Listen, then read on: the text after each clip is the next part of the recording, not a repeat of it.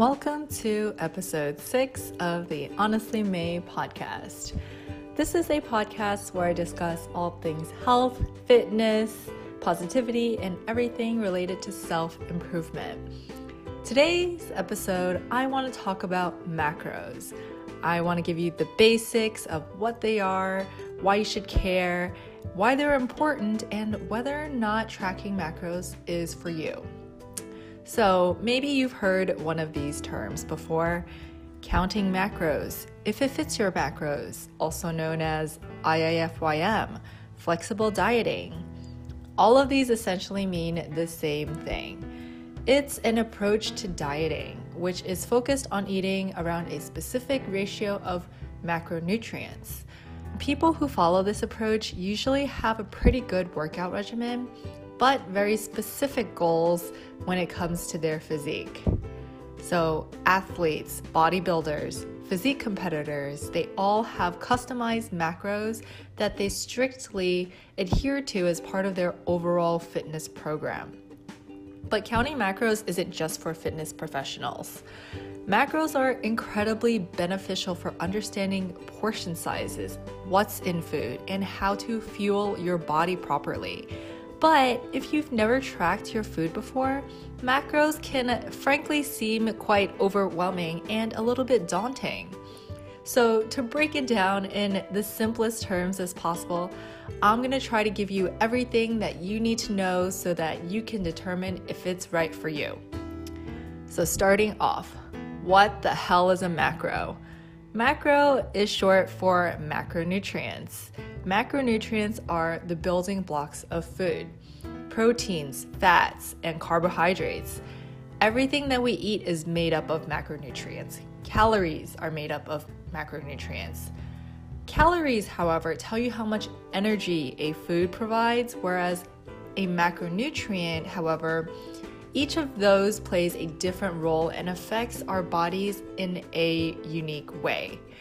Not all macros are made equal, especially when it comes to caloric content. So here's the breakdown. 1 gram of protein is 4 calories, 1 gram of carbs is also 4 calories, and 1 gram of fat is 9 calories. Notice here that fats have a higher calorie profile compared to proteins and carbs. This basically means that smaller quantities of fatty foods like nuts, salmon, avocados, seeds, other oily fish, all of these have more calories because they contain more fats per serving. So for example, 50 grams of fat is 450 calories, whereas 50 grams of carbs is only 200 calories. So 50 grams times 9 calories per fat is 450, and 50 grams of carbs times 4 calories per gram of carbs is 200 calories. This is just basic math, but it's important to remember this distinction because I cannot tell you the number of people who don't realize that they're overeating simply because of this concept. Because you know that bag of mixed nuts or roasted nuts that you mindlessly snack on? While nuts are one of the best sources of healthy fats, you should probably take notice of how much of that you're eating because a handful is worth more calories than you think. This doesn't mean that fats are bad. Your body needs fats. But like anything else, too much of something is problematic. And yes, I am speaking from experience. In my case, I would eat an entire bag of mixed nuts, which is well worth over 1,000 calories, and that far exceeded my maintenance calories for the day, which resulted in an unhealthy cycle of starving myself, binging, and then over-exercising, which ultimately repeated for longer than it should have. And the worst part is, I knew I was consuming way more than I needed, but I kept going because I was delusional to think that I could burn off all of those calories if I had just worked out harder. And if that didn't work, I would just do multiple workouts that day. But boy, was I mistaken. But that's for another episode of its own. So, why do people count macros? I think perhaps the most common reason is that they want to reach levels with their physique that they were unable to attain through other methods. I will admit, it's the reason that I started doing it. But apart from the aesthetic reasons, tracking macros also teaches you how to eat intuitively so that you know how much to eat and what to eat for your body. Eating intuitively, though, also has its prerequisites. Intuitive eaters don't track macros. They listen to their bodily cues so that they eat when they're hungry and stop when they feel satiated.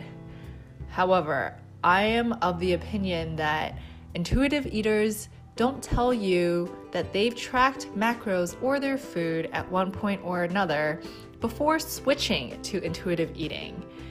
And it's not that they are better at listening to their bodies than you are. Rather, they've tracked their food before so that they know what proper portion sizes look like.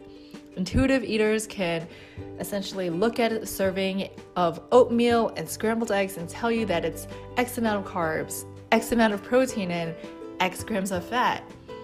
But keep in mind that this is something that they've learned over time in practice.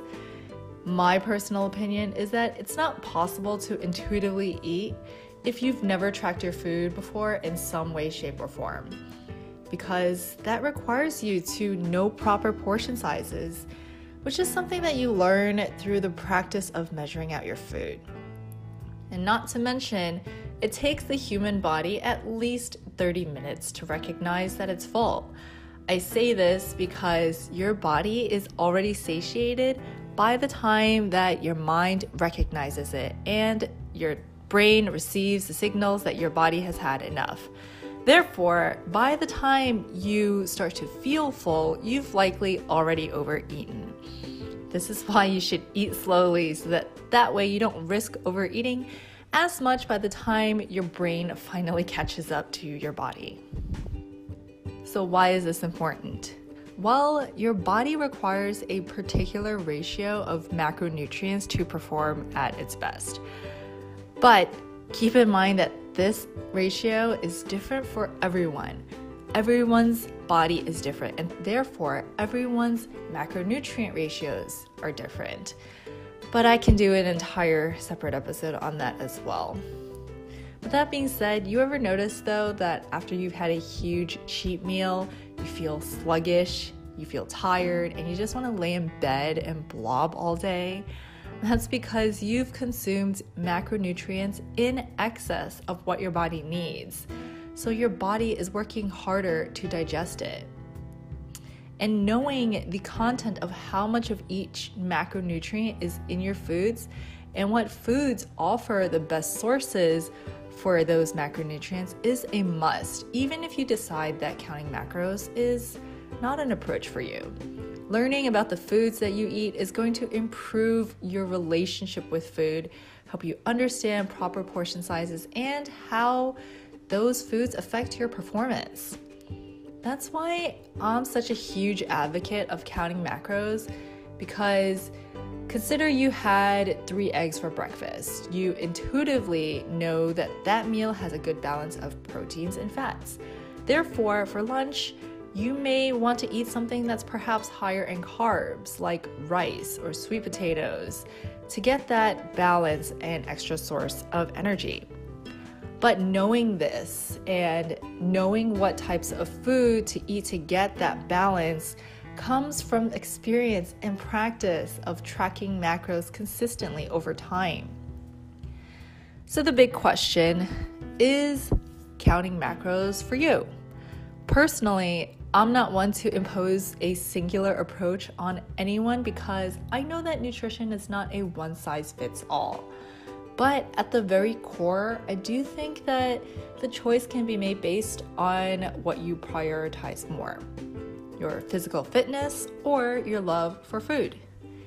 If you fall into the former group and you've tried various styles of eating but still have not found success with a nutritional approach that is sustainable for your fitness goals, try counting macros for at least a few weeks and see how your body responds. You have nothing to lose and everything to gain. On the other hand, we have people who are die-hard foodies. You know, those people who are obsessed with food, appreciate food as an art, and love it as an experience to be enjoyed. And for them, counting macros is possibly counterintuitive because it does force you to think of food as numbers. And I can totally understand this side of the spectrum as well. It may feel too structured or restrictive because you are constantly thinking about how many calories, proteins, carbs, and fats are in everything that you eat, and whether or not it fits into your daily macros. And that can drive you crazy, which would prevent you from enjoying food. And as much as I am a proponent that we should all be as healthy and fit as possible, I still love food. And I think that at its very core, food should be enjoyed. So with that said, I do realize that counting macros is not for everyone. Personally, it works for me because it allows me to eat what I want in moderation without having to give up my favorite treats. But if you are on the fence and trying to decide whether or not you should count macros, or if you're looking to step up your fitness game and you really have tried everything else to lose weight, to get more toned, or to increase your muscle definition, then I highly recommend giving macros a shot. It's a proven approach that's backed by trainers, nutritionists, and health experts to be extremely effective in getting you to those physical goals that you're after but have not been successful attaining. But like I said, counting macros also teaches you how to fuel your body.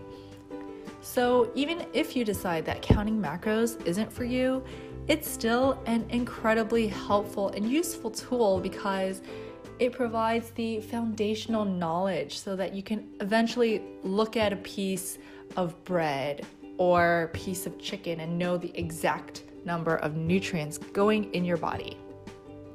So I hope that you enjoyed this episode and that hopefully you found value from it.